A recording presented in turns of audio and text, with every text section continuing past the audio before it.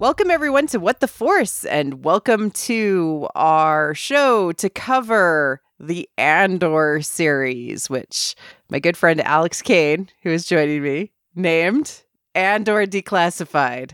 Normally, you come up with the good names. Oh, I don't know about good ones, but yeah, it just felt right. I think I did a Twitter search and nobody had tweeted that phrase yet, so I was like, okay, I think it's fair game. I like it. It's good.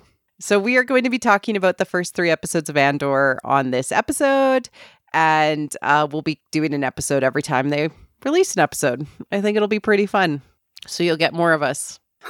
This show, starting out, was wow. I totally agree with the need to release the first 3 episodes together, kind of like a mini movie to start off the season.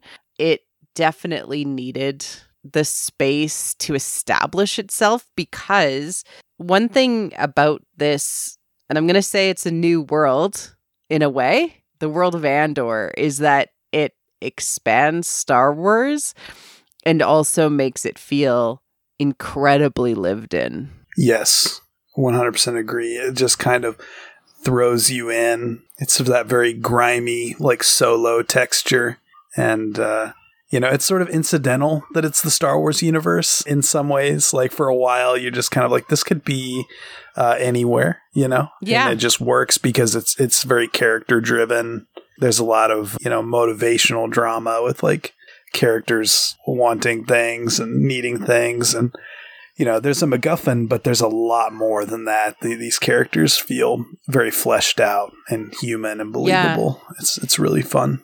And everything is driven by human desires, and it feels very real. Like people live here, and what I absolutely loved about the establishing episode and the follow-up 3 is that it was very, very clear with its themes, but it didn't tell you them directly. Nobody said these things out loud, but it was very, very clear with how the characters interacted and what they were saying, even though we haven't even mentioned the word of rebellion or, that, maybe some people want to live differently. Yeah, there's a lot of trust in the audience in this one. And that is like really refreshing and just, nice to see in Star Wars. Something that's like, not necessarily more adult, but a more mature audience in mind. And it's kind of like if we put like BBY5 at the beginning of the episode, maybe not everyone knows what that means, but like they sort of trust that you do, or that if you don't, you can Google it. You'll be like, well, that's kind of cool. I wonder what that means. And it doesn't just sort of, just kind of announce every little thing. It's just kind of like, I did appreciate that they named all the planets when they went there the first time. Yeah. That was very Rogue One of them, which follows the theme of what they're doing, which is to entirely lead into the opening moments of Rogue One. Yeah. Right?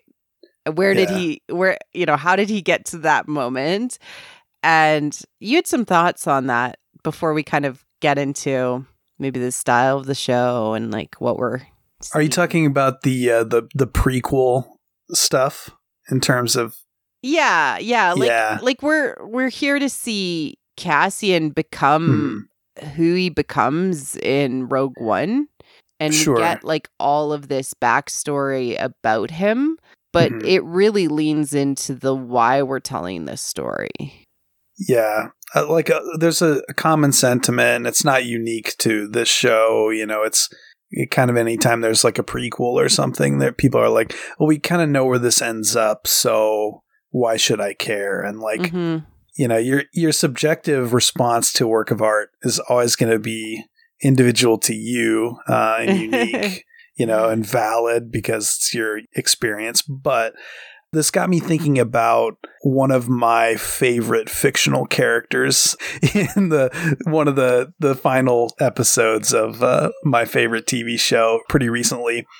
And I didn't hate it, And I think it's interesting when that happens, where some, really careful, thoughtful, skilled storytellers who love their characters kill him. And I think it's comes down to, for me, like, you know, I think about Cassian Andor and Jyn Erso, and I'm like, you know, they had a pretty good death in Rogue One. Like, you know, it served this really heroic function where it wasn't just, I'm going to do my one good deed to redeem myself from my past and then die because I deserved to die or something like that. It was, you know, this very heroic, selfless thing that had a butterfly effect across the galaxy and led to better things. And I think when a character death is handled well, there's an appreciation for how the character was handled, and that, you know, there is sort of a feeling of understanding of the sacrifice in that movie, which is really important. I know there's been a lot of interviews where they've talked about like how gritty or where he's at and how, you know, he's not quite who he is yet in Rogue One, right? And how he kind of transforms and learns. And what I find super fascinating is it's almost thematically on point with what Kenobi was missing, as he is stuck where he is stuck in his journey, which is fascinating. Yeah, it's interesting. I felt that this show does a lot with the, you know, it's not like there was a ton of characterization in Rogue One because it, you know, it's sort of a very fast-paced thing that has to, you know, sort of connect certain dots. But like, they took what is there of Cassian, and already in these 3 episodes, we see so much of that unpacked. And, you know, I think I was really shocked the first time I watched Rogue One, and that guy's like, you know, oh, I'm injured. I can't climb over the wall. The stormtroopers are going to get me. And he sort of ruthlessly kills him because, and it's like, here we see not quite that version of Cassian, nor the sort of heroic, selfless Cassian at the end of Rogue One. We get sort of, you know, the first step in that evolution from like sort of hardened James Bond killer who would just like off the guy who's going to like rat him out to the Empire. Here he's a little bit messier and kind of clumsy, but good-natured. And I just really like the complexity of the character right out of the gate. Yeah, and also that it's very clear the things that he wants, at least, or what he thinks he wants, right? And it also shows him to be a very competent individual from the get-go, which is awesome too. Yeah Tony Gilroy, he wrote the Bourne trilogy, Bourne Identity and Supremacy and Ultimatum, and I watched the first one the other night, and there's so much of the beginning of that movie in this introduction where he's like, he's this hyper competent, you know, sort of like this guy who's like basically really dangerous, but it's like, you know, that trope of I don't want broken. to.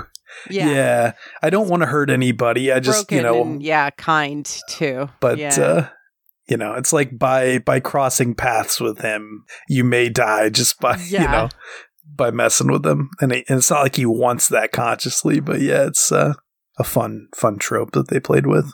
I thought it was really, really interesting when I was doing research on this before the show aired that we have a really solid mix of sort of American writers mixed with British television directors. And these directors come from things like Doctor Who and Sherlock and other BBC programming that is automatically longer format. You know, we think about like Sherlock episodes and sometimes they're like 2 hours and, you know, things like that, right? Yeah. And seeing that, we got Toby Haynes, who directed the first 3 episodes. It's kind of like a mini arc in some ways. And I wonder if it's going to follow more of that style where like a director has a chunk of an arc. Because this is definitely an arc that we experienced with these 3 episodes. They work best together. Yeah, I agree. And I've avoided spoilers for like, I know that people have seen the 4th one, but I think it's embargoed or something. But it's fun to think about like, okay, so where are they going to go with that? But this did feel pretty complete. You know, it felt, you know, he's off on his adventure. He's sort of, running off with his Obi-Wan Kenobi figure. And, oh my God. Yeah, I was going to get into that. But yeah, we've got a lot of ground to cover. But yeah, there's a lot of fun Star Wars in this, Yeah. It works its way into that. Like right off the top, I really am obsessed with the anti-capitalist and anti-imperialist themes that we get right off the top. And with that there's a police abolition, theme that's simmering in the background, as well as the police support capitalism and imperialism. And it's fascinating. Yeah, this is not a watered down, very fine people on both sides kind of show. No. It has a viewpoint, and it made a decision to make the villains of these 3 episodes basically like Blue Lives Matter dipshits, basically. And also hyper-capitalist, right? Yeah, because right. These planets are like Preox Morlana, which we've only really seen in novels, I think, the corporation-run planets. Yeah, it's very similar to like the Zerka Corporation from like the Master and Apprentice. Master and Apprentice, Mm-hmm. yeah. And that idea of like the corporations being like serving as a government, which is a very cyberpunk thing. And it is. There's a lot of cyberpunk in the like vibes of the show. Yeah, they call them corpos constantly. Corpos, yeah. And then they call the planets that are under them but are run sort of informally affiliates, which is like super corporate too. Yes, I caught that affiliate. That's good. Yeah. And what I love about this is that it's a sort of large theme of how capitalism and imperialism through the empire are hand in hand and best friends with each other. And how, with the exception of TLJ and Canto Bight, we've never really explored. Yeah, certainly not in like the big like tentpole Star Wars like stuff on a show. Yeah, like the last time we talked about this was TLJ, and it is gonna be hard for some typically angry fans on the internet. They're already struggling with just the fact that people of color exist in this show, including the guy who the show is named after. But this is going to be a very, very on the nose story. The cops, the essentially security guards for the corporation, are, shown to be corrupt. And some of them aren't, sure, but they're helping the bad guys. And it's like a microcosm of what we're going to get with the Empire. Yeah. Yeah, it's like this interesting decision to like characterize them like your typical Star Wars villains, but instead it is, just capitalists who, lay down their lives for money. These corporate jobs, Yeah. And it's very fun. The uniforms themselves mimic the Empire's uniforms, even the hats. Like, they look very imperial in design, but they come with this uneasy psychological color palette of teal and orange, which, if it's used in a movie, a teal and orange filter makes you feel anxious. Oh, interesting. Okay. And these guys are not fully competent, like... Yeah, most of them aren't, yeah. Yeah, like we get a mix of corrupt security cops, and we get a mix of the guy who seems like he's trying to do the right thing, but like is also extremely underprepared to do anything and doesn't know what he's doing. He thinks he's doing the right thing. Right.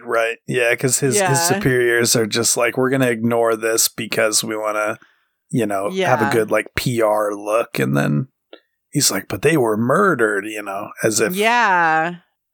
Yeah, as if they weren't actually corrupt, which the chief inspector pointed out. Yeah. And then it also is interestingly, and, I was going to go in this later, but I think it's good because it ties into the themes that are present throughout. It's specifically poking at, I think, the UK police force. some of the one security guy that joins him on the mission. Oh yeah, the Scottish fellow who's like the second in command. Yeah, he literally is Linus Mosk. He's literally like a caricature of a police officer, like a Bobby. I definitely kept getting the sense that this story could take place in 2022 or it could take place in like Victorian times, like simultaneously. It's showing us how universal. Yeah, universal and timeless, but also like how we've kind of reverted to like, that horrible like industrialization period, with Cassian's backstory and also. And thank you for bringing up the industrialization, because we get another instance of our glorious mine symbolism. Yes. Right? Yes. Right? We get our amazing mine symbolism, which you're very familiar with because I bring it up every single time we see it. Yeah. We have the wonderful line from Solo, right? Which is like, mining colonies are the worst. Yeah, well, the worst is where the money is. And, the symbolism is consistently the dark side and consumption and how these things are interconnected and tied to the Empire, is that the Empire needs to be burning up the universe basically to continue to control it. That's its only option to basically exist. Yeah.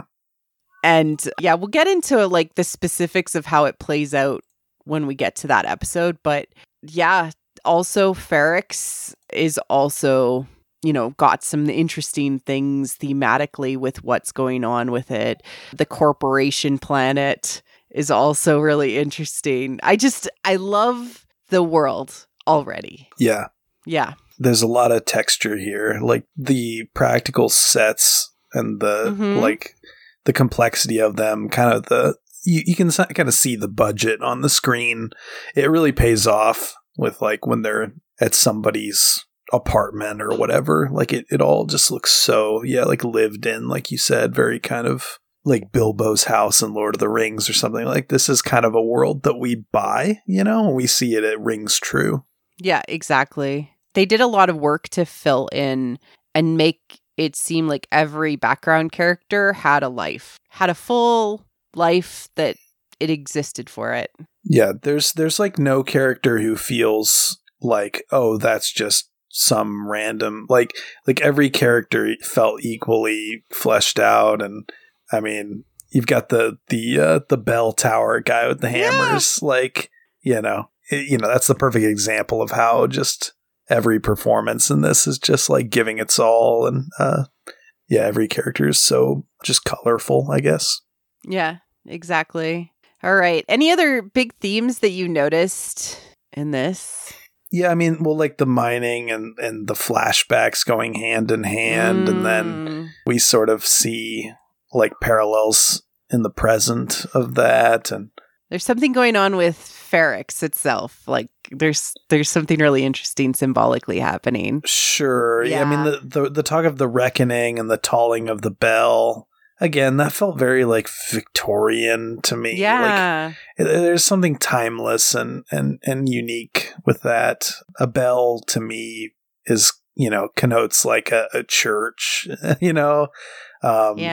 almost like they're going to do the hope thing without constantly like bludgeoning us with the word hope and just kind of doing it, in I think that would be kind of cool to see, like, how we lead into Rogue One that way, kind of just like show all these different illustrations of how that works in sort of a nitty gritty capitalist world that, is oppressed in a believable way.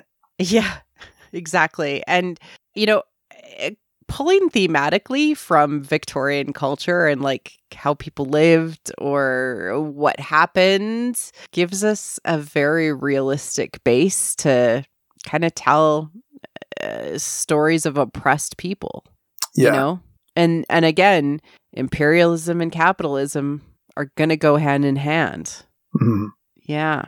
So let's dig into the story itself. Sure. We start out in this in this like rainy city, which again felt very cyberpunk. That like just the lights and the, you know, the bubbles that he passes with people in them and different aspects like that, which is also something we haven't really felt in Star Wars before. A little bit, maybe in Coruscant and the underworld there, but it felt like a new take on it, which was fun too. Yeah. Yeah.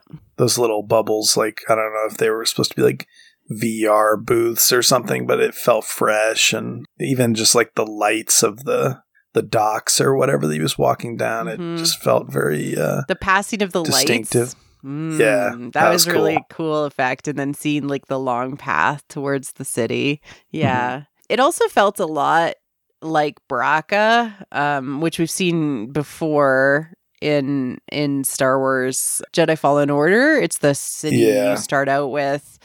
But the cities kind of are all, it feels like the cities are getting this like cyberpunk treatment in Star Wars, which I'm not against because it's going to lean into that, right? But we haven't seen a lot of cities in Mandalorian, and we only saw our first one in Boba Fett. And so it's nice to see television versions of cities in Star Wars. Yeah, right. Yeah. So we get this rain stuff happening. And of course, that means that our main character there's something wrong. He's emotionally sad. Yeah. And we instantly get the answer to that in that he is seeking his sister. Yeah. So he's missing. He goes into a club. Yeah. He seeks out women to start, right? Because he goes into this club, which is a brothel, and they actually use that word later, which I was like, what? Yeah. There's like sexuality in this Star Wars. It's kind of interesting. It's yeah. Oh my. Where are we? What? There's like company and people putting on pants. Like, what's going on? I am so happy that we are actually getting this in Star Wars. This can exist in Star Wars, Alex. Yeah, it's cool. It feels, you know, whole and like authentic, you know, to the the characters feel like human beings instead of you know, just kind of like, well, we have to keep it clean, you know. It feels like, you know, it could be just a sci-fi show, but it happens to be that thing we already love, you know, which is kind of a cool order of operations, I guess. Like, you know, if it wasn't Star Wars, I would still love it, you know? Yeah, I mean, we're not going to get Force users in this. So what is the galaxy really without access to Force users? And this is the period of time where we're just not going to see them very often. Yeah. Right? Right, yeah. So yeah, he goes into the brothel, which is quite, from a psychological perspective, literally where you go when you don't have a connection with your inner feminine, and you're looking for somebody to make you feel connected to your inner emotions. And he seeks his missing feminine, which is his sister, which is wild. What are you doing, Tony Gilroy? Yeah.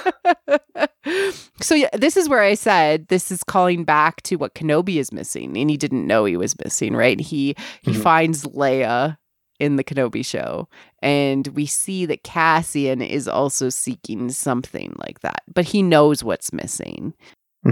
And he runs awry these mall cops, not really getting the answers that he needed, right? Yeah. The dirty security guards basically who want to shake him down, and he kills them. This feels full circle from a Rogue One perspective, I think. Yep. He finds out that someone from his home world was there working, but yeah, the woman who comes over to talk to him says, like, you know, they don't use their real names, so he doesn't have much to go on, but he gets that little tidbit that, you know, she could have been there. And then we get the introduction to Ferrix, which is sort of... What did you think of where Cassian ended up? Knowing the context of where he is, what did you think of where he was when we get introduced to like B and the planet? Yeah, I mean, we don't see his mother, his adoptive mother, for a while, right? Yeah. Do you know where he is? Do you know where he is? the first time we see him, he's on the ship with the droid? Is that what you mean? This ship, this specific ship is in a junk pile. So it's buried. Yeah. And it's the ship that takes him away from Kenari. Oh, it's the later. Same one. It's the same that she ship brought him in on. That she brought him in. So he's literally like incubating in a womb. Fascinating. Yeah, they sort of flash back and forth, and it's like it looks different, but I was like, I'm pretty sure it's the same. It's just like worn down, right? Spiffed up earlier. Yeah, right. Yeah. But that's where he goes back to when he wants to like be alone. Right. This is like a guy who's looking for like that link to where he comes from, because I think he has a lot of guilt that we can talk about later. But he's sort of like was sort of whisked away from his past, and he's, of course, like Star Wars is like this metaphor for adolescence traditionally, right? With like Luke or Kylo or Rey. And so you can look at it like that too, that he's somebody who is headed very rapidly for like sort of adulthood, maturity and stuff, but his childhood was sort of stolen from him. Yep. For his safety, but yeah. Just a brief aside before I get into like what's going on with Cassian. It's awesome, but B is like my favorite thing in existence. I love such a great droid, yeah. I love him. I love how he moves. I love how much character they're able to get with the animatronics and the puppetry. Yeah. And I love his little stutter. It makes him instantly endearing and relatable, and he cares for Cassian and he cares for Marva, and he feels like every good droid, which is part of the family.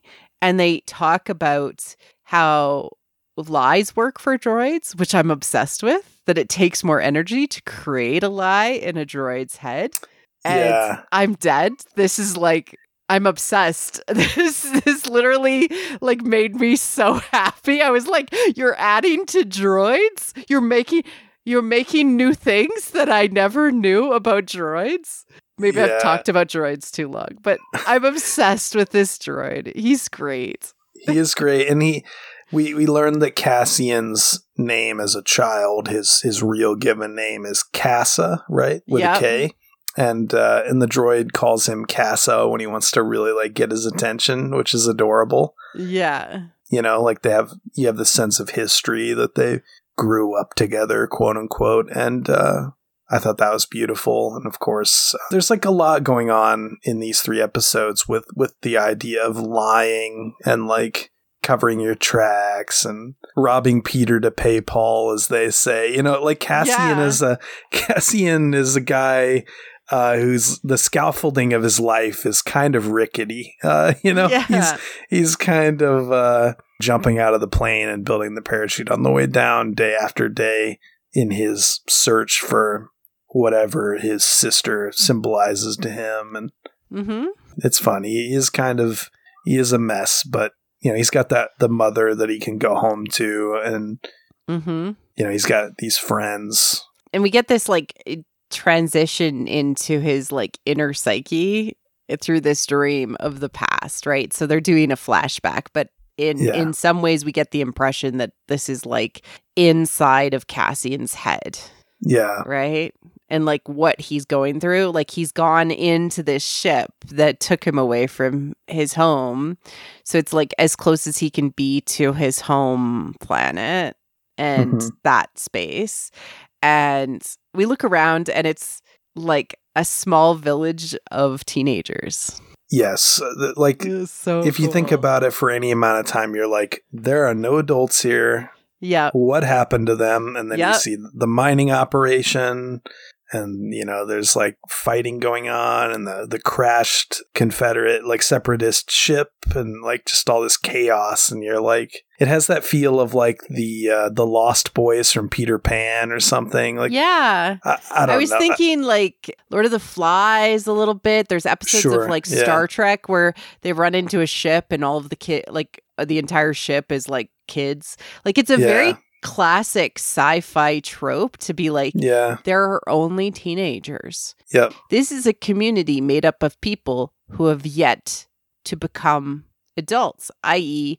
the entire I mean, previous story of Star Wars, which is how to become an adult.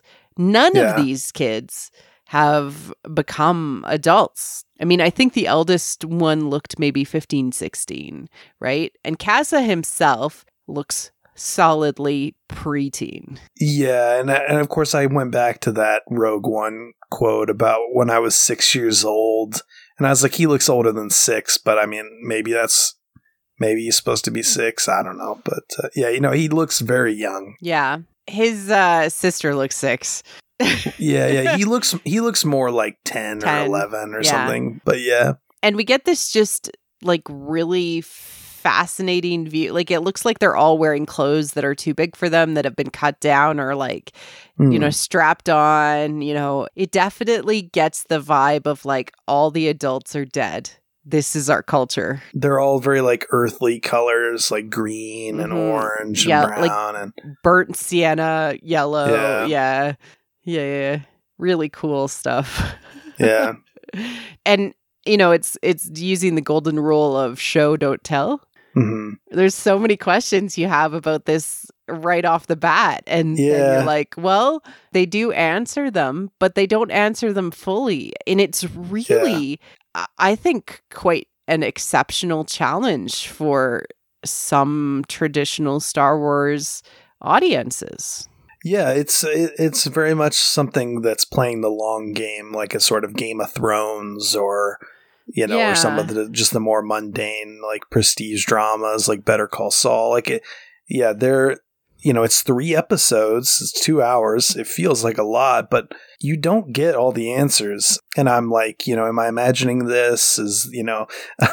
There's like so many like fun little questions that I have just like in every scene almost. You're like, I wonder if, and of course we have a long ways to go. Yeah. Like 21 more episodes over the course of 2 seasons. But yeah, it's a really fun start.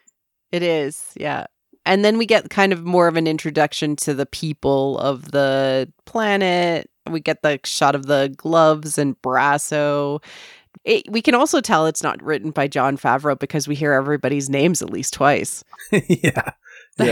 There's a lot of proper nouns in this show. It's wonderful. People call each other by names. Yeah. Yep. They use those names multiple times so you remember them. Any thoughts on the planet, the gloves, the wall of gloves? Well, I loved the gloves image.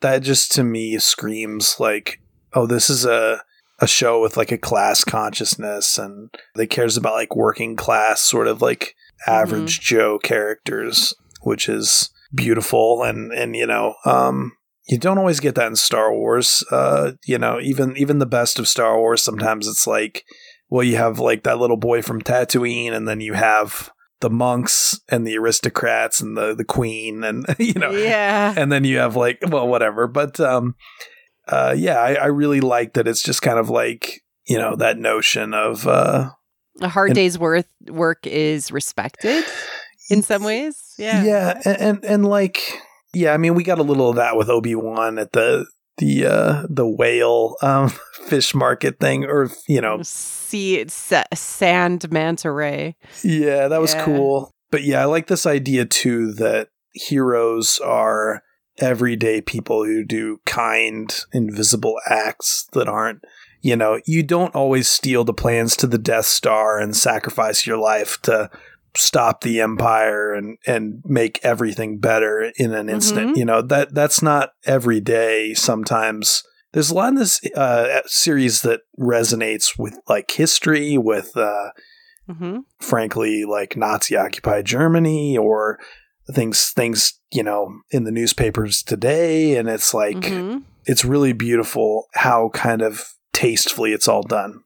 There's a feeling in the show by just how they're presenting the city as a community, and that there's a communal understanding that they look out for each other that comes through in the symbolism of the gloves. Oh, can you grab my gloves for me? The bell ringing that happens later on in these 3 episodes. There's a sense that people actually care, and that it's it's itself a city of generally people who are just trying to get by, but also understand the social contract that they have with each other. The idea that, what we owe to each other. Yeah. There are two characters or two little scenes, that really stick out to me in these 3 episodes. And one is the friend that he owes money to, who is like trying to like basically stand up for himself and say, hey, it's time to pay me up, pay up what you owe. I'm not just going to like let you do this. And then the character of Tim is also an interesting one because, you have these moral gradations in this show. Yeah. That feel very fascinating, where he's like sort of a jealous boyfriend figure. He's doing a little stalking. He's a snitch who does something very bad. Yeah. But then when he dies, we feel bad. It's a show that is not stormtroopers versus Jedi, Yeah. That's what it comes back to, is like, it is not Indiana Jones punching a Nazi officer. It is very gray in a beautiful, colorful way. Yeah.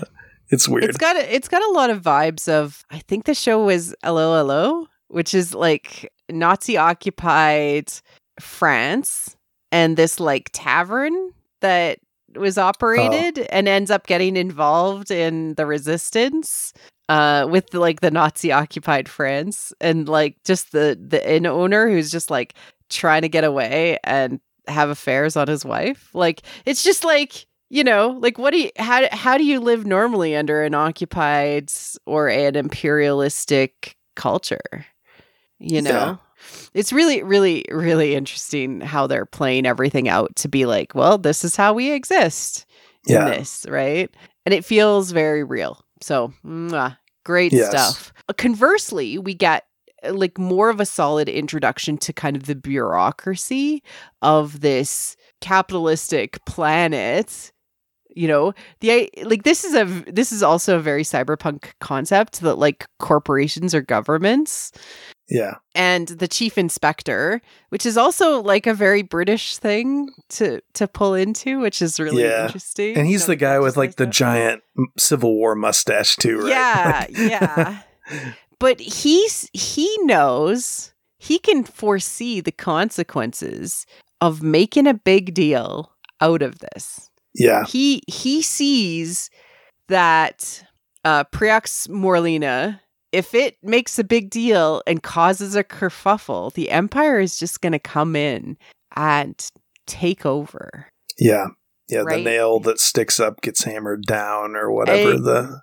Exactly. And he's like, these guys were terrible. We were doing bad things. We're not supposed to have brothels. They weren't supposed to be into the expensive brothel because they can't afford that on their salary. So they're obviously on the take.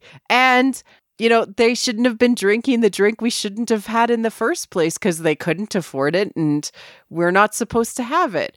What about this, more absolute thing that we're not supposed to have been doing makes you think we need to find justice for these guys? It's fascinating. And the script and how it's written is so snappy and smart and detailed in its just lining up.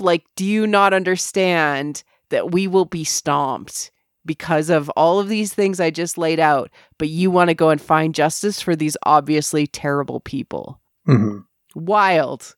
Yeah. It reminds me of Brian Cox's character in The Bourne Identity, where, it's like, we need to clean up this mess. We can't, the worst thing that could happen is somebody writes about us in the newspaper and all the terrible things that we do every day behind closed doors, so it's like, we can't let the public know that these cops essentially are no better than the guys that they try to shake down. And yeah. And worse than that, he's trying to keep the rest of the employees happy too, right? This is something we just have to sweep under the rug. Literally, that's what they're trying to do. Because the large consequences are bad, if the Empire comes in, and B, the small consequences of reputation of the corporation is bad for the employees. And I love how he's like, yes, they died in a regrettable misadventure, something semi-heroic, but they died in a fight, that sort of thing. And I loved him because he's such a pragmatist about the situation that he is in, and he's just trying to survive, and he's trying to do what's best for the organization, which, again, if it becomes a tall flower, the Empire's just like, stop being a tall flower. That's now a mine. Like, literally we'll just take everything and strip mine it. Conversely, we get, is it Cyril? Cyril is his name. We never actually hear it. Do we hear it? Are you talking about the main villain? Yeah. I don't remember his name at all. I remember most of the names, but his I don't remember. It's Syril. That's what it is in in IMDb. Okay. And I don't think we actually hear his name out loud the entire. Okay. Gotcha. So we have him. He's like, no, this is wrong. Right? We get the he's like trying to become an Imperial officer, and he doesn't even know that that's an option. Yeah. As soon as I heard the line where the inspector says, like, have you modified your uniform, son? And he's like, yes, sir, just a little bit, or something like that. Yeah. That exchange, I was like, this guy desperately wants to be, like a General Price, a Hux type, somebody. Yeah.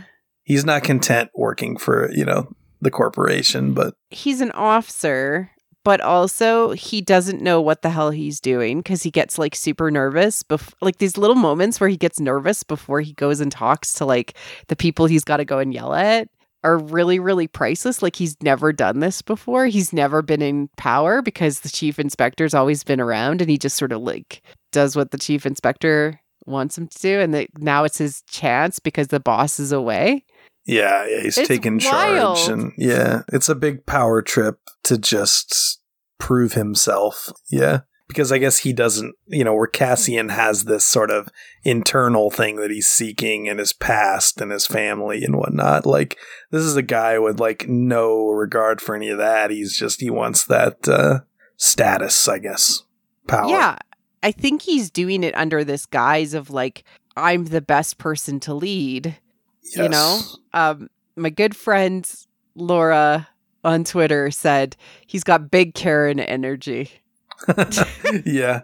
The parallel that I unfortunately kept having in my head was like the whole Kyle Rittenhouse nonsense where like, I'm not any authority figure, but I'm a young fascist with money. So I'm going to take an assault rifle to like a protest and just be a vigilante, just somebody who's like, I believe myself to be like a cop, even though, like, he's just some corporate stooge with a nice uniform. Yeah. I heard a lot of people describe him as Javert as well.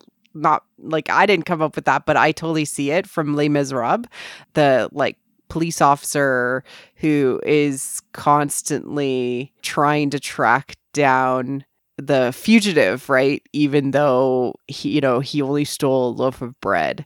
Not that this wasn't a bigger crime. Sure. Yes, murder is just a little casual murder, it's fine. Just a little bit. But also they might have shot him first too. Like that's the kind of bad situation that Cassian was in. And it feels like an accident, I think. Yeah, I think it was, yeah. It's not quite clear, but yeah. Yeah. The second one was less of an accident, but yeah. Defo purposeful. Yeah. But, it's just really interesting that we have this kind of like, I think, like the best term that I can come up with is like capitalist toady. Like he believes in this weird environment so much he's willing to just literally not see anything else. Yeah, like a militant bootlicker. Like, man, he just loves that boot. Yes.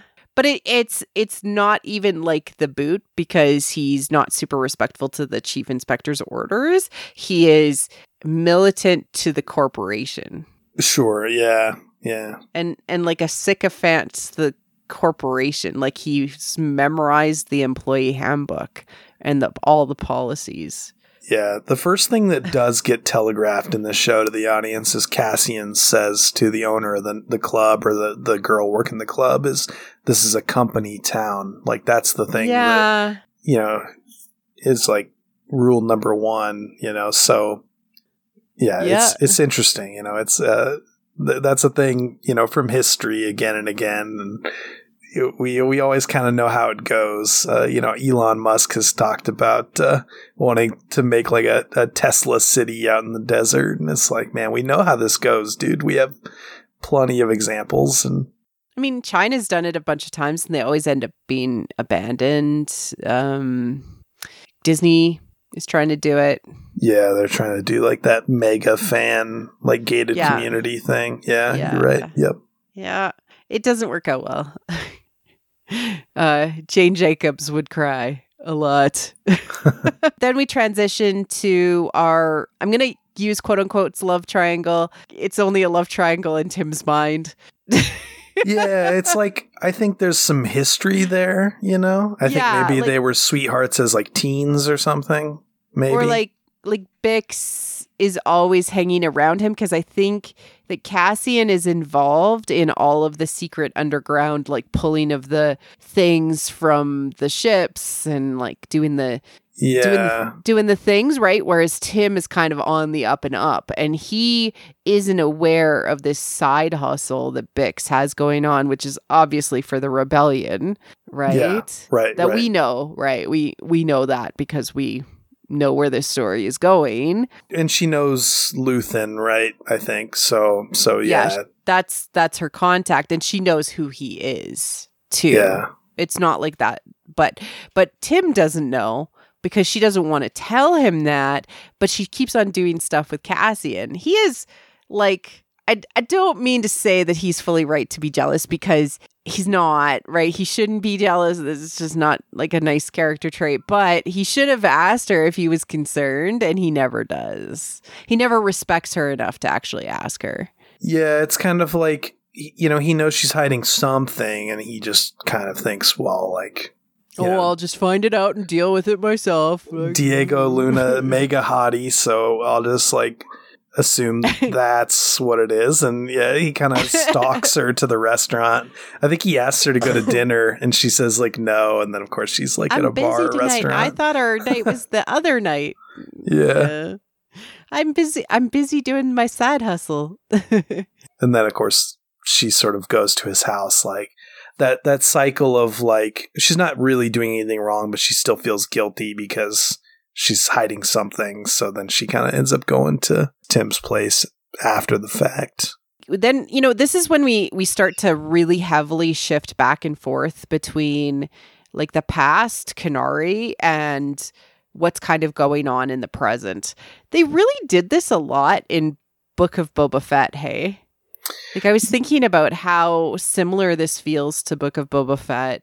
It's a lot like, it's definitely a lot like Boba Fett, where they're like drawing, threads between like basically two specific points on the timeline, or I guess maybe like 3 back to Boba, but Clone Wars or Republic time, and then they're tying to this other time. It's very fluid and organic here, though, and again they're really trusting the audience. It's not as forced. I would say Book of Boba Fett ended up being kind of forced at different points. Mm-hmm. But we get like the kids kind of prepping to go to war. Yeah. And they all are getting, their weapons ready, and then they're all sitting down in a circle and painting themselves with paint. I could see how this would not land with people who are of an indigenous population.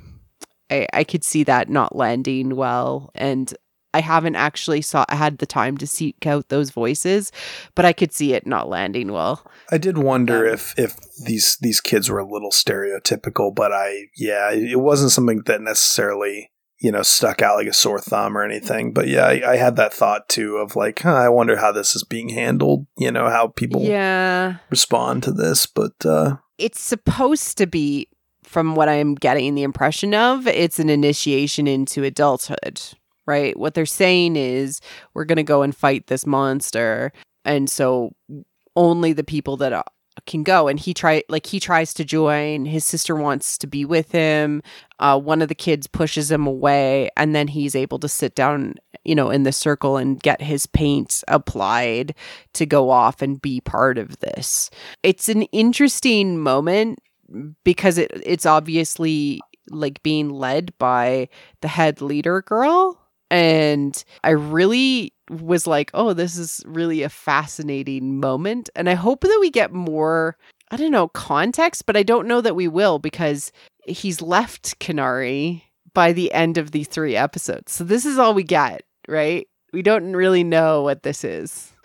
It felt to me like she was kind of taking notice of him in a little bit of a way, like kind of not flirty, but like she kind of like looks at him appreciatively and he kind of smiles back almost like sort of proud, like happy with himself. Like he's trying to impress her or something. Yeah. And it was more like an older mentor or something, I think.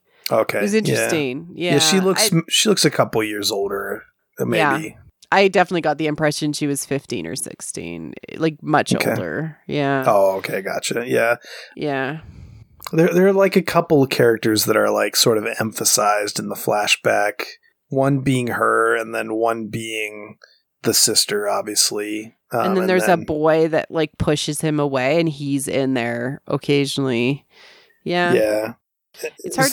Is there a third girl who talks to him, has like spoken lines too, or am I imagining? Maybe that was the boy you're talking about. I don't know. Remember. Yeah. I don't remember. It's hard to tell when they don't actually speak a language that you understand and isn't translated. Like it was a choice to do that. Oh, okay. Yeah. Yeah. Not a lot of subtitles, you think? I don't remember. There was no subtitles for the Kenari language. And gotcha. So it was just like you have to kind of just go off body language and intimation of made up language, which is fine. It's very Star Wars. That is a very Star Wars thing to do. To kind of other them by default and probably for the purpose of some mystery. But yeah, it's kind of, that's strange that we don't know what he said to his sister or anything. That's kind of strange. Nothing. Weird. Yeah, I didn't quite pick up on that, but yeah, that's weird that we don't know the specifics yet. Good for mystery, though. Good for mystery, I guess. But yeah, kind of others them a little bit. It was maybe just to create that feeling of like, you know what happened, but you don't really know what this was about. Maybe. Yes. Yeah. Yeah. I mean, like we said, the adults being gone. Like, there's so much history that we're gonna dig up later. But it's also it could imply that he's lost touch with his heritage, his people, that kind of thing too. This idea that the memory is a little fuzzy for him. I don't know. Yeah, maybe.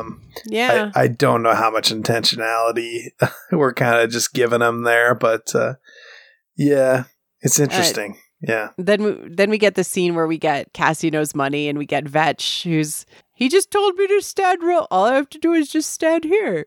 Oh my God, I love this character so much. Yes, I love this scene. Interaction. Yeah. It taught us a lot, right? Because Cassie Knows Money, a deposit on something, right? So, he's trying to, he took a deposit from somebody. And so he owes a service or a thing to this man, right? Who would pay him the rest, but he hasn't been able to do that.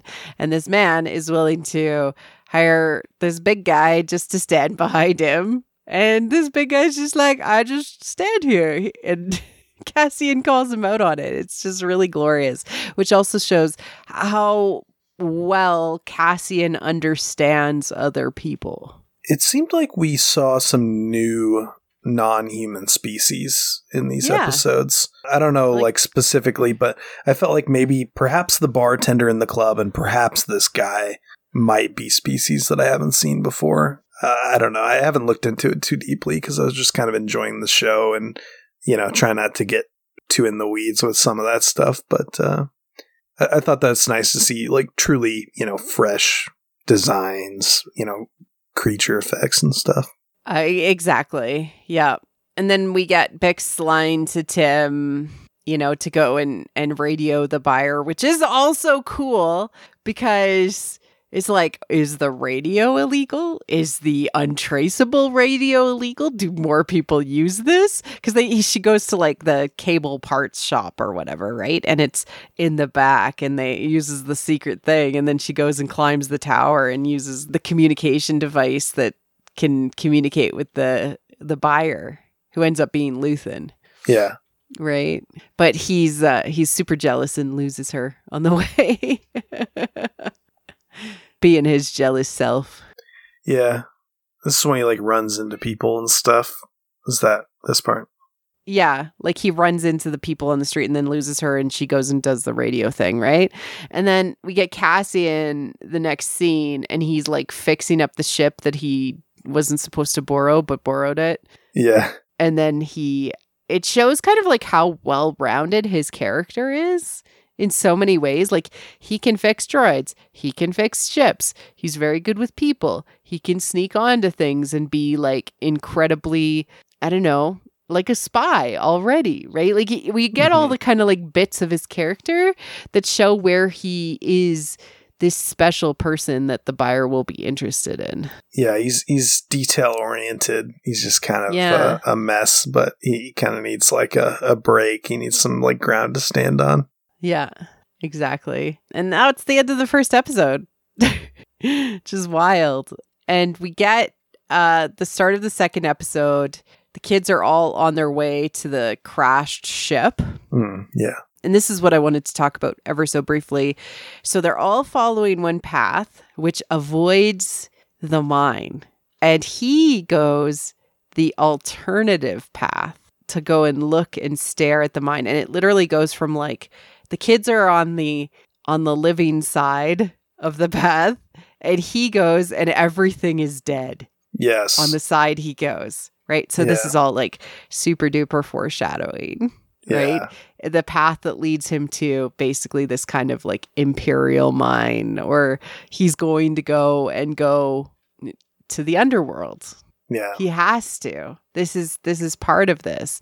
This is also he's going to be drawn in to the greed and all of that to try and find what he's looking for. He has to go and stare it straight in the eye and be there.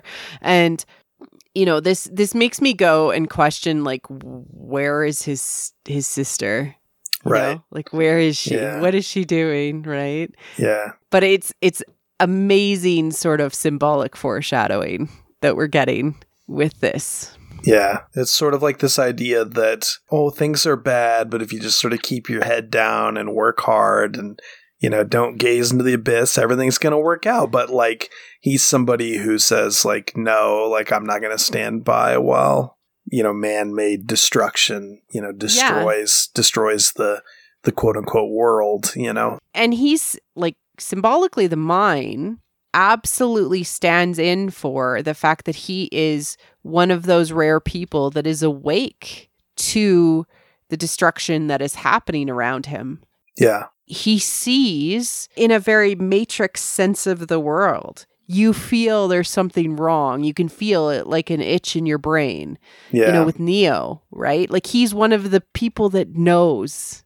Yeah. Yeah. In the Matrix, the metaphor is awakening. You wake up to a higher consciousness. And of course, the droid that we both love so much, B2 Emo, he's like trying to wake him up near the beginning of the show, right? And and the way that he sort of gets closer to succeeding is he starts calling him his true name, which is a very Matrix thing too. Neo versus John Anderson or whatever. Yeah. So that idea that within you there are layers of consciousness and the mind itself has deep layers that you go down into to search and find yourself, right? It's the layers of hell. You have to go into the underworld and you have to follow the path, and at each level there's going to be a piece of you that's going to be stripped away, and who you are deep down in your catabasis, in the lowest part that you're going to be,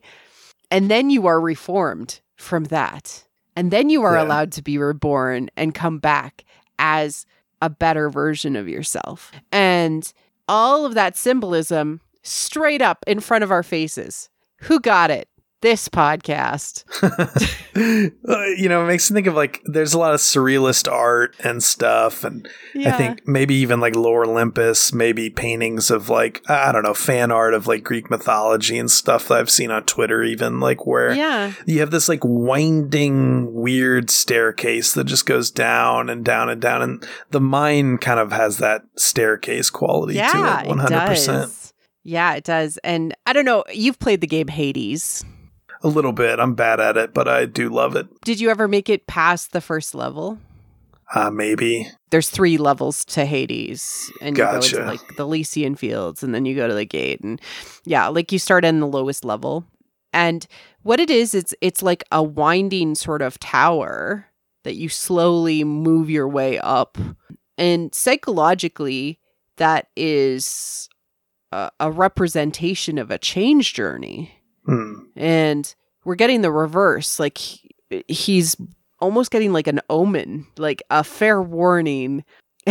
Your journey is to dig deep into the dark side to discover what is really truth. Yeah. It's really fascinating stuff symbolically. Yeah. There's a lot of sort of, you know, Luke, Leia, Han stuff in his character here already, you know, with the just like the sort of call to action and looking for the sibling and the hero's journey is there.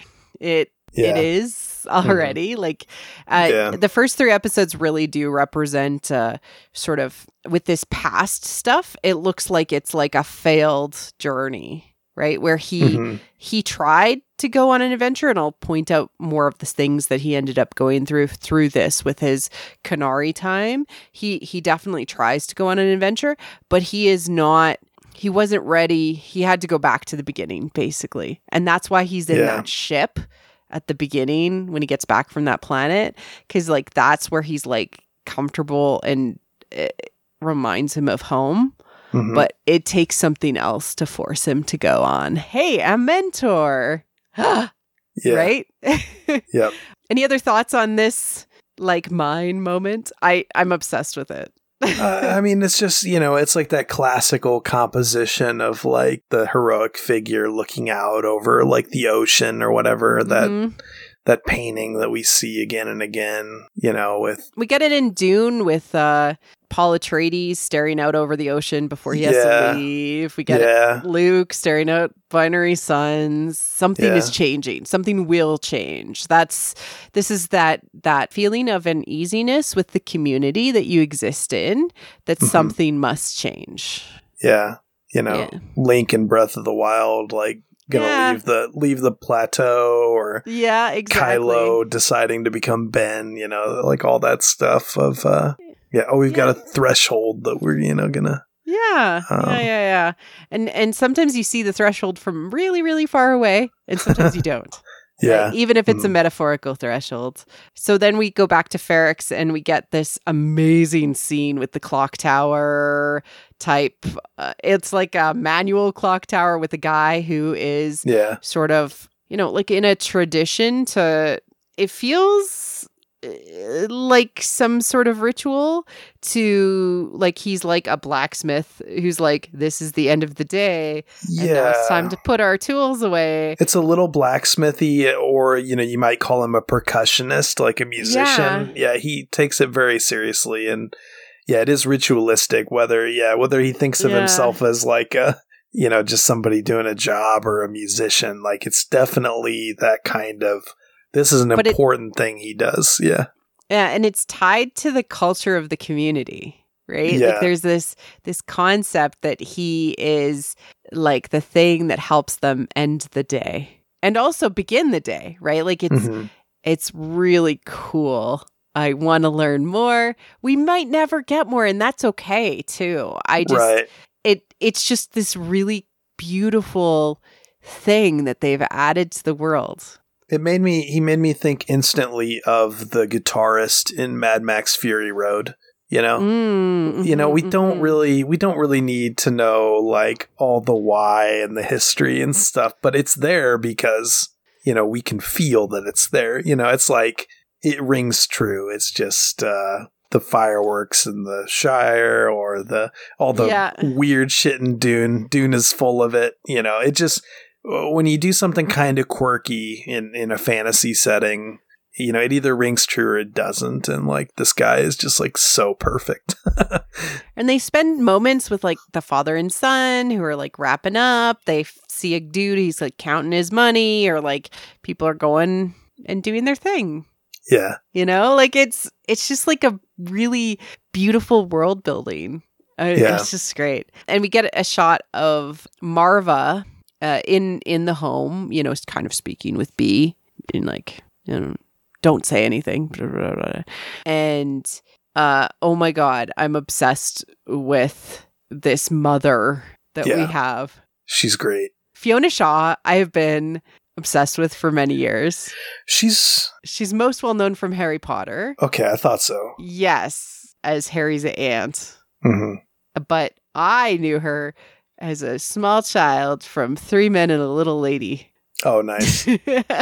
I'll have to Google this. I don't know if I'm familiar or not. She plays the evil school marm who's trying to take the little girl away from the 3 dads to go to a boarding school because the mom is getting married to a British guy before she discovers that she's actually in love with somebody else. Gotcha. One of the dads. Nice. Wasn't Steve Guttenberg. It was Tom Selleck. She's in love with Tom Selleck. Oh, okay. Yeah, in the end. And Fiona Shaw played the school marm. And like, she doesn't look like she's aged a day. I don't know what that says about her. Back then, like when the movie was released in later 1990 for 3 Men and a Little Lady. Yeah, some people just look the same age forever. It's kind of funny how that happens. But yeah, no, she's amazing. And the fight that they have after it's discovered, like she's like, read him the bulletin. B has to read Cassie in the bulletin. The fight they have is so real. Like, who did you tell? Who did you tell? Oh, we told family. Those guys are families. Like, I only told trusted people too. Like, oh yeah, just the kind of like sassy but respectful way that he kind of like, that fires back with like, I don't remember exactly the dialogue, but yeah, it's so good. Just like, I told the people I can trust. Well, I only told the people I can trust. And like, but what about your women? Cassie gets it on. That's such a like, I don't know, just like a typical British mother-son kind of like Pink Floyd The Wall thing, like, oh, those dirty women gonna take you away from me or whatever. Yeah, exactly. But we get the quickly, not enough time to fight because Bix is looking for you, Cassian, because you got to get this deal going. And of course, Tim, who doesn't trust her, follows her to the bar, sees the meetup, but then still ends up having her show up later. I wrote down, Tim, you rat bastard. And then I said, but sex in my Star Wars? It's like a genuinely, like, it's a romantically lit and like, you got like this like long lingering kiss and like just so it's sort of like we know what they did. Again, just the way she takes off her jacket and stuff. It's very like, wow, okay, like this is for a different audience than perhaps some other Star Wars has been. This can happen in my Star Wars? Okay. Yeah. What did Leia and Han do on that ship? No, anyway. This is a good fade to black. It was great. Yeah, it was well done. And of course, we've already talked about our good friend Linus Musk and, but his whole introduction and like how much of like kind of a suck up he is. Yeah. To Cyril.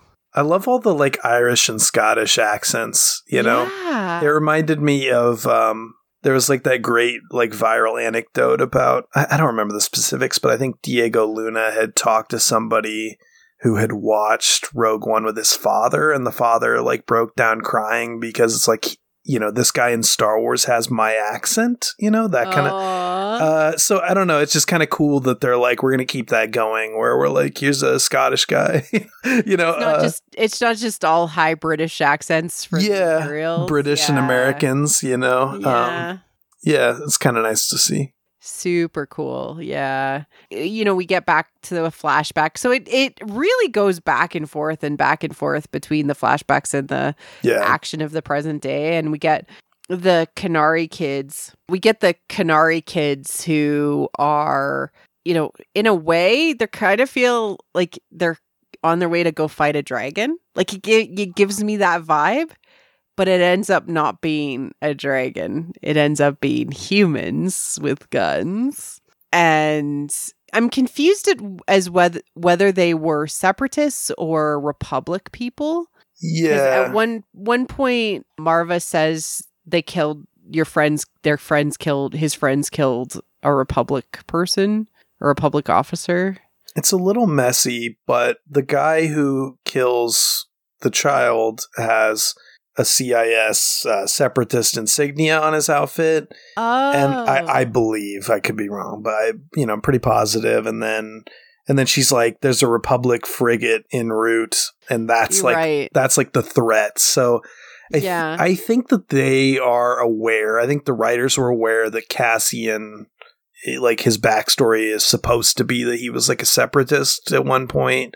And so I think they're kind of like laying the groundwork to justify like why he would have separatist sympathies at one point. And then again, I don't know if that's like, what age that was supposed to be, if he's like late 30s now and that was like, when he was 20, or I'm not sure, but this is 14 years out from Revenge of the Sith, basically, right? Something like that. So I imagine there'll be a lot more flashbacks as we go along.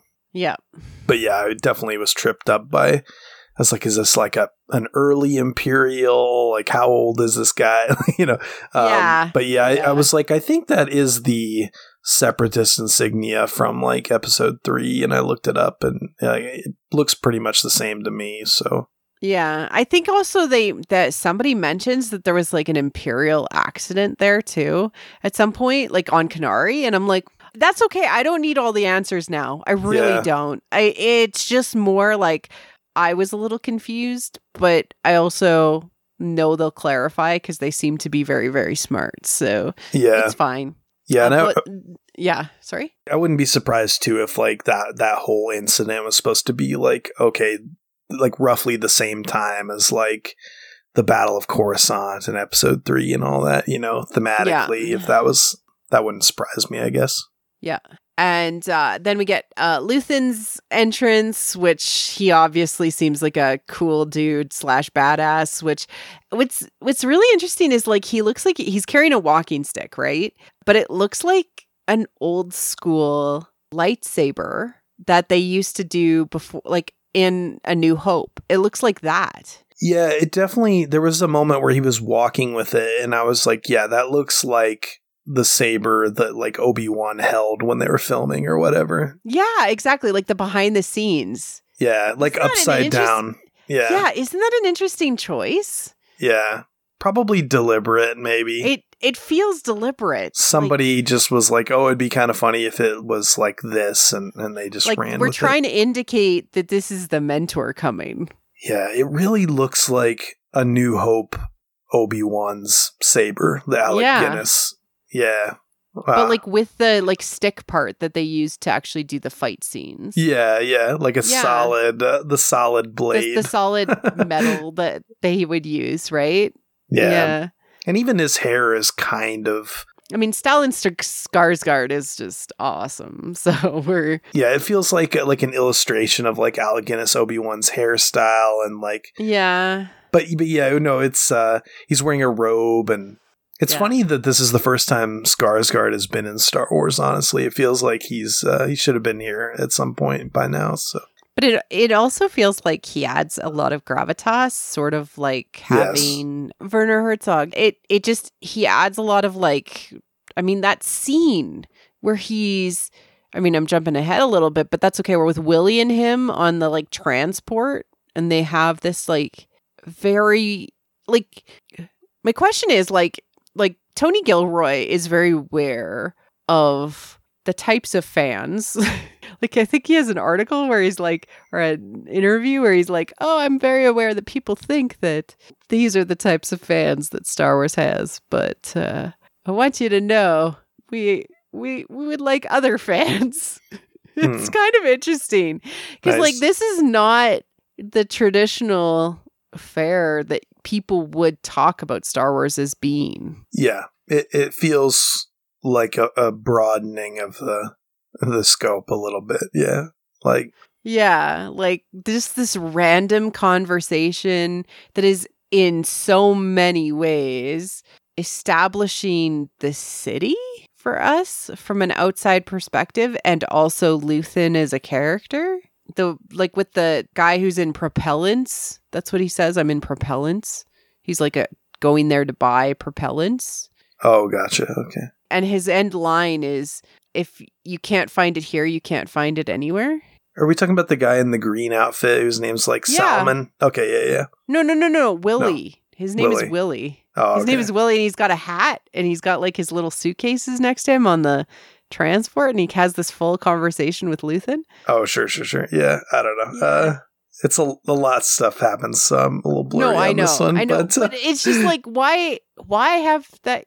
Like, they just took the time to have this like 3-minute conversation. Right. You're talking about the little like kindly gentleman who's like, oh, they get you coming and going. Yeah. They get you. Sorry. You have to pay, and then you have to take the transport. And we used to be able to go up. I mean, it's establishing the getaway. Later. Yeah. It's really good. Just kind of establishing the world and kind of how people regard their situation from like a it's like, oh, the world has changed. I'm a sales guy or I'm a buyer, but like it's got a little bit of like I'm maybe we'll come back to it. In my notes, I put jumped ahead. No, it's okay. It took me a while to figure out exactly what scene you're talking about, but no, in my notes, just establishing Luthen, like it, you know, his temperament, how he kind of guards himself. Because, this is a guy who has a lot of mundane working class rage, I think is the term that I put in my notes. This is a guy who's very angry, but he's kind of accepting of like, man, this is a bunch of, BS. And Luthen, by contrast, is a guy who's like presumably out there fighting the good fight, a true believer, is, laying down his life to stop the Empire. But he's kind of like, he's not going to talk about it in the same way. That's a fun contrast. This interaction reminded me a little bit of Mole Man in the Mole Man in Kenobi. Like, we are going to interact with a real human or a real thing that is just a dude. This show's doing a really good job of that, for sure. Sorry, I jumped ahead because I wanted to ask about if this was more establishment for Luthen's character before we really get to know him with the Cassian conversation, because they don't really have a lot of time to establish him before the Cassian interaction. Right? Yeah. So far, he's sort of a mystery man, but we sort of know what his deal is, but it's just... Yeah, we don't know anything about him. He's just sort of a contrast to everyone else. Which is fun. Okay, back to Bix and Tim. Sure. Who, in the morning, he's like looking at her. Yeah. Couldn't sleep. Yeah, couldn't sleep. And probably feeling guilty. Yeah. Things he's done. And she asks for Calf, which is the most absolute... I love when Calf is pulled out in universe and they brought it into the live action. Has it ever been in live action before? I don't know that they've said the word calf in live action before now. It stuck out to me, and I just liked how like it's a morning after calf too, Alex. the post-coital coffee. But just kind of the way he's like, oh, it's just about to put it on, and he's like in his socks. Like, this is so just like nuts and bolts. This is very reminiscent of like Han with like the toddler Ben in Last Shot, where he's just kind of chilling, doing like mundane like living room stuff where they're not talking about Luke Skywalker or Darth Vader. They're just kind of people living their lives, and they're like both wrestling with this weird guilt over different, like she's hiding her probable like rebel ties, and he's like, oh, I was kind of like stalking my girlfriend because I don't trust her. And yeah, I don't know. It's weird. He's a likable character, and yet he does all these like wrong things. I guess kind of like Cassian, kind of. Obviously, very different. One's like a snitch, and the other is the guy who stole the Death Star plans. So I'm not equating them, but yep. I don't know. Stuff. It's a great scene. It's more of this in Star Wars, small moments with characters that make them feel whole. Huge. Yeah. Huge. People took notice of the socks. They're like, oh, there are socks in Star Wars, which is funny. There's no bras though. No bras. That's George Lucas canon. Yeah. And then we get B and Cassian, and this really adorable scene where Cassian is super worried. Yeah. Make sure that she keeps the heat on. She gets cold and all this stuff. Yeah. Mm-hmm.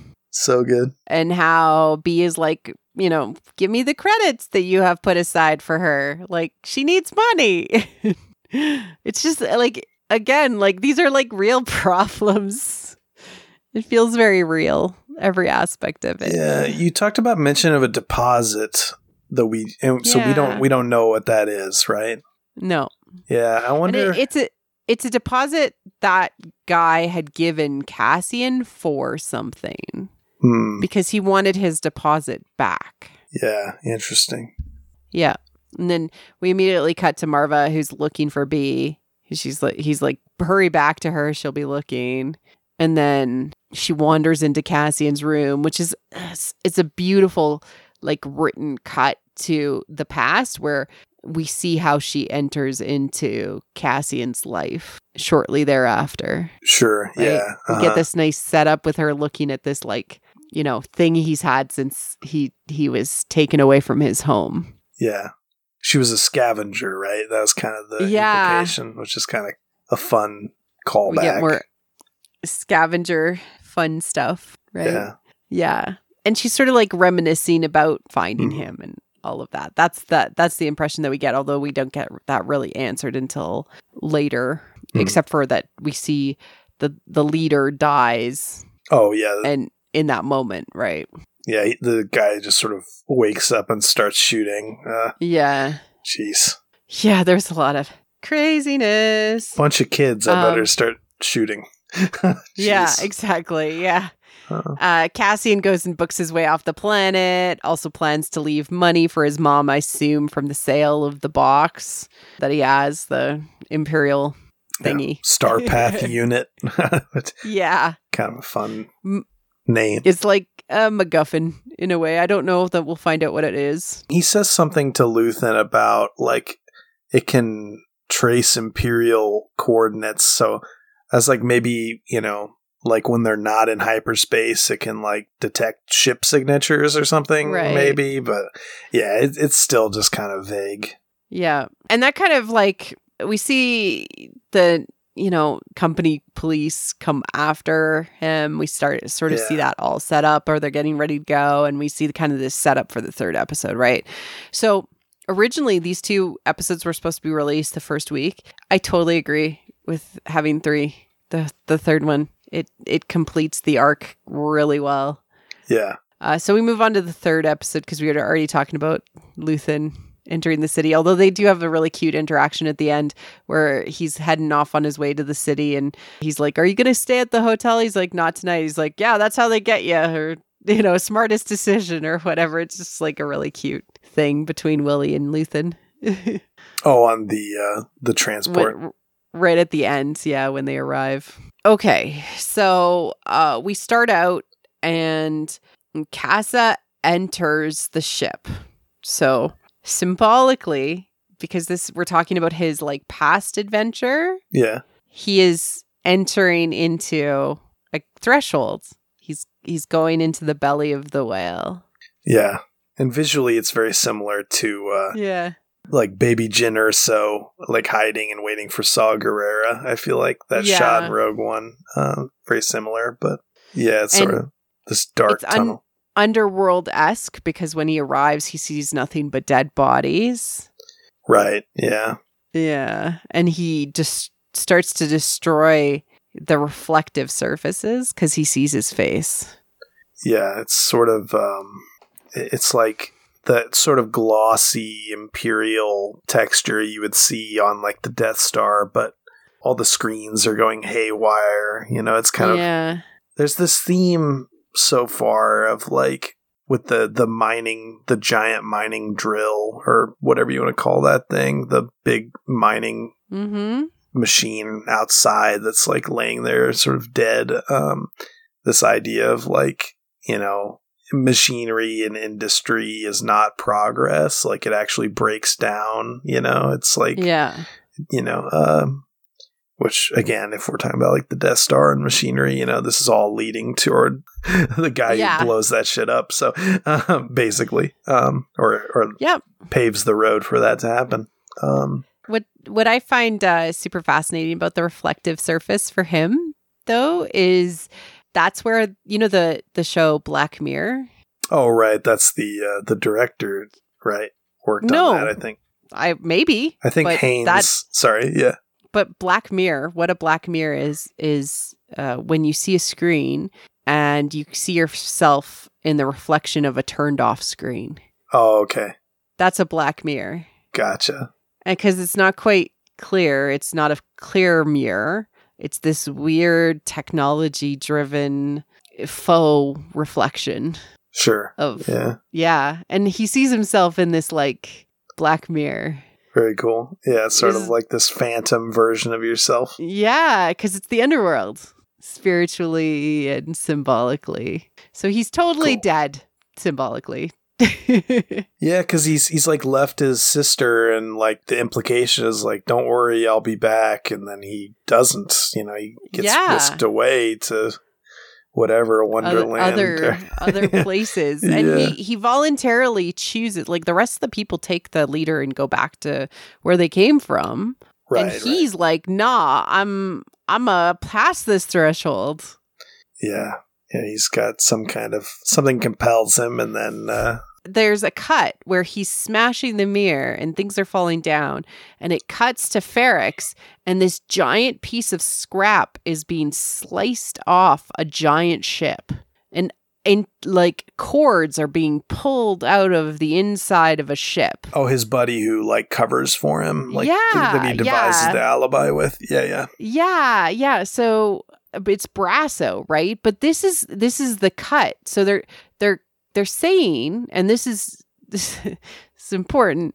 This is like Underworld's regeneration. Ferrix is like where ships go to die. Like the crashed ship that was on the planet that he's from might have ended up in Ferrix to be sliced up and salvaged and resold, because death always leads to rebirth. Oh, yeah. I see what you're saying. Yeah. So he is in a dead state when he is in Ferrix. And when he chooses to leave with Luthen, or whenever that happens in a future episode, he will be on a path to being reborn and finding his true self. Yeah, and they're doing this thing where he has to borrow his buddy's like employer's ship, right? Every time he wants to go off world, and so it's like, so he's not really going. Yeah, he needs like his own ship would be like symbolic of like true freedom, which I don't know what that's gonna. He ends up with that U-wing eventually, right? So yeah, he does. Then we get sort of the security forces arriving. They arrive in a bigger ship, and then they all get on to drop ships that look like advanced versions of the Clone Wars drop ships. Yeah, they do. They have that same exact shape. You're right. Yeah. Yeah. It's interesting. And they seem smaller, but maybe they aren't. They're like around the same size. They fit like 5 to 6 people in one.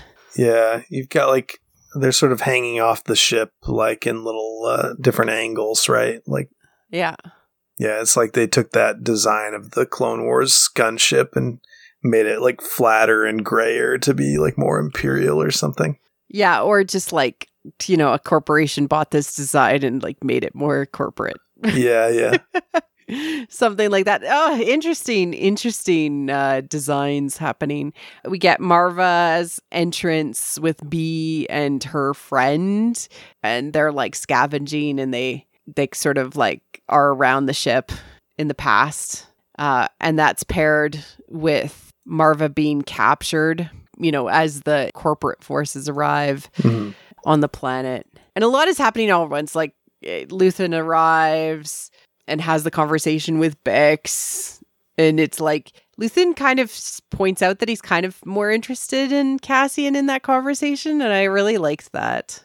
Oh, yeah. I mean, I definitely got that from like the later part too, but yeah, I'd have to go back and watch that conversation with Bix. But I like that the line too, and this might even be in the second episode, but there's that line about the best way to keep a sword sharp is to like use it, like basically this very real world statement about just like cops using authority.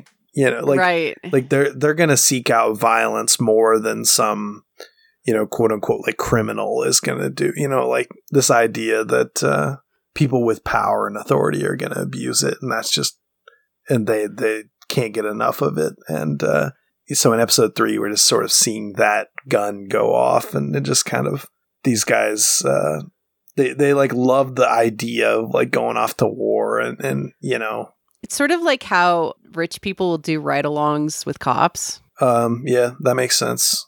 Right? Like, yeah, these guys are all just like plain power. Yeah, and like as soon as they're actually in danger of any kind, like they're total cowards and just like, oh, we're under siege. They're all around us. Like, what? And they say like, oh, there's a crowd gathering. Like, better leave 2 guards, not just 1. Like they're terrified of like everyday working class people just kind of like watching them, Yeah, absolutely. And we get this like really amazing moment where like Cassian's love of Marva and concern actually indicates where he is, because B has the communicator. Yeah. And it's like, like make sure she turns on the heat, and B, can you hear me? Like, it's just, oh, Cassian. So good. So good. And we end up getting the like interaction with Luthien and Cassian set up this place specifically so he can, have the advantage, and he's hiding away, and Luthien's like just calls him out like, I know everything. Yeah. I know everything about you. And he talks about like his father being executed, and I was like, I didn't know if maybe that was like Marva's partner, or if it was like his dad on. More likely, it was his dad on Kenari, and we're gonna get like a whole bunch more of his childhood story at some point. Yeah, but, I think they'll go back further, maybe before that time that we saw. Yeah, that would make sense. Like they'll go back further in the past. Yeah, that would make sense. Like, yeah, to get a little of like his relationship with his sister, and then dig into that stuff with his dad and what that was all about.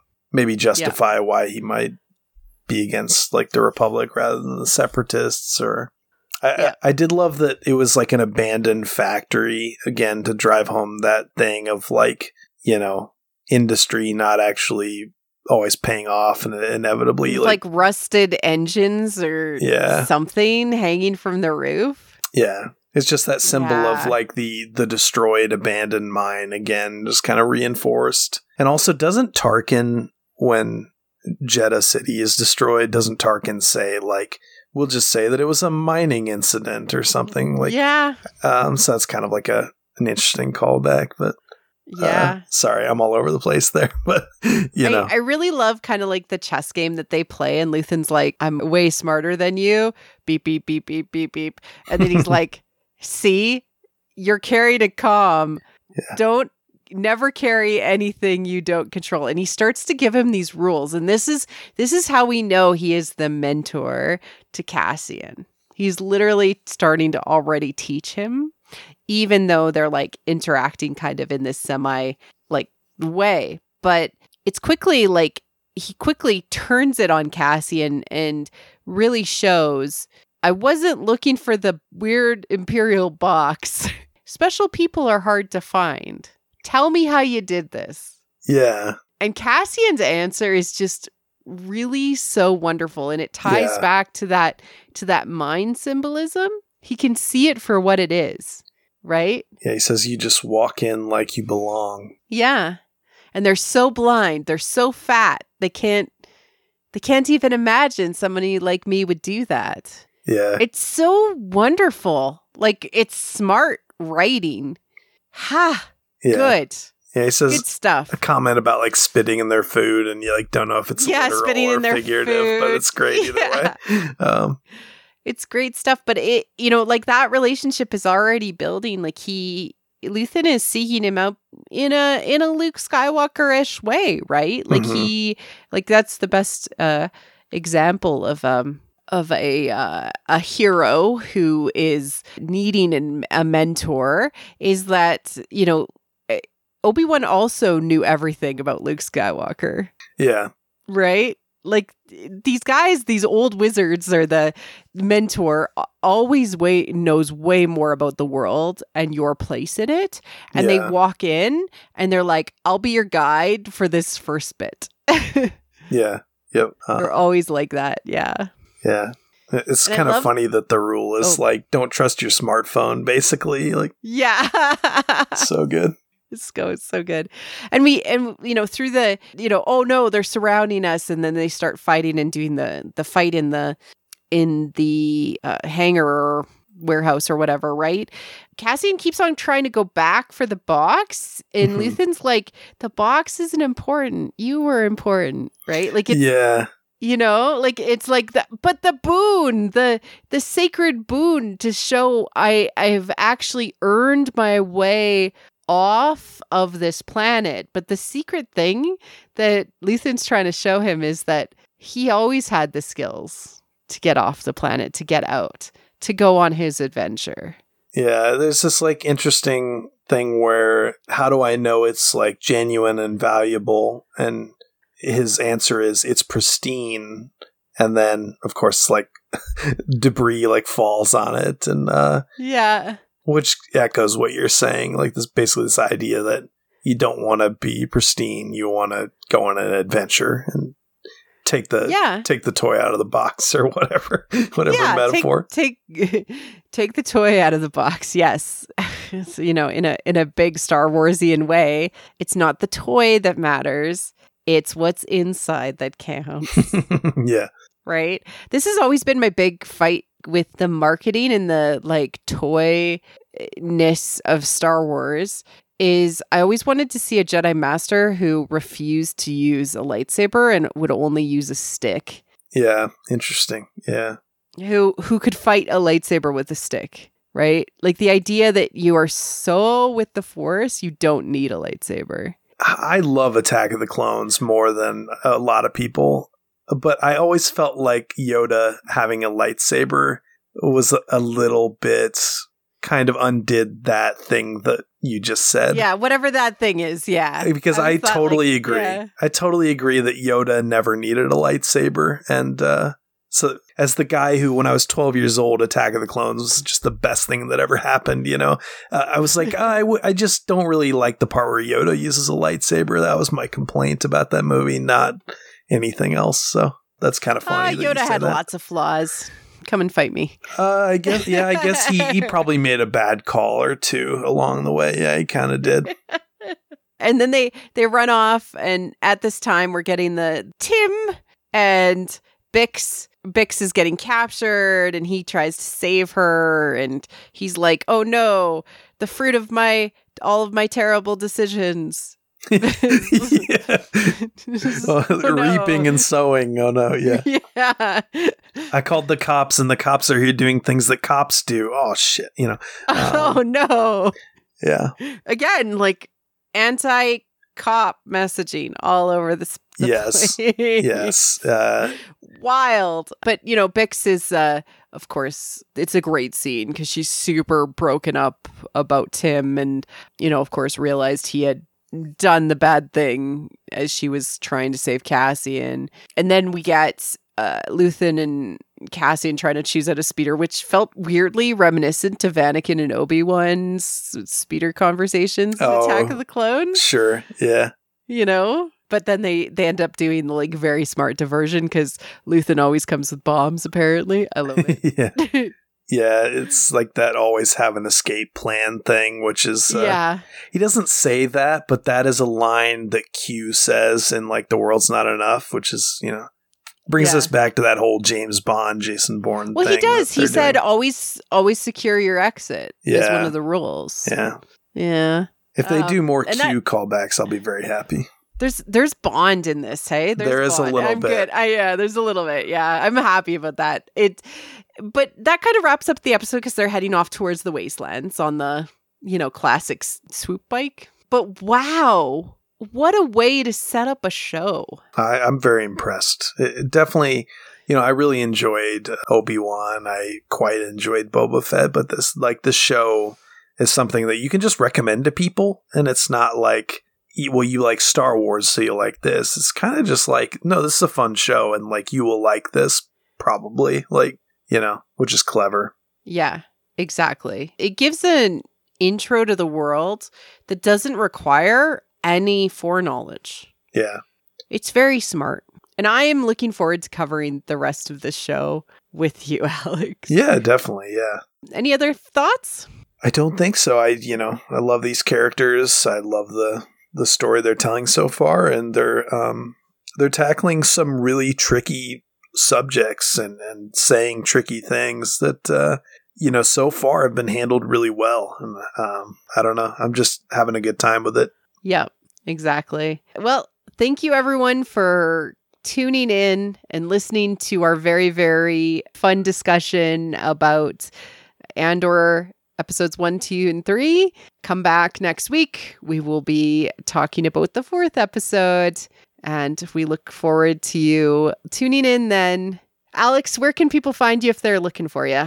Mostly on like Twitter at Alex J. Kane, Kane, and I'm on like, Letterboxd, things like that. So USAtoday.com occasionally. Awesome. All right, everybody. Look forward to you tuning in next week. Cheers. Thank you for listening to What the Force. I'm Marie-Claire Gould, your host. Our music is provided by Christy Carew for What the Force. We have a Patreon at patreon.com/whattheforce. We would like to thank all our patrons, especially those who love and are obsessed with What the Force. Cheryl, Melody, Night Huntress, In Wild Space, How Rude, Anna Perez, Neil, Joe Allen D, Christian Luca, Josh Johnson, Scott C, and Susan. Make sure to like and subscribe on YouTube or leave a 5-star review on iTunes or other pod apps. It helps people find the show.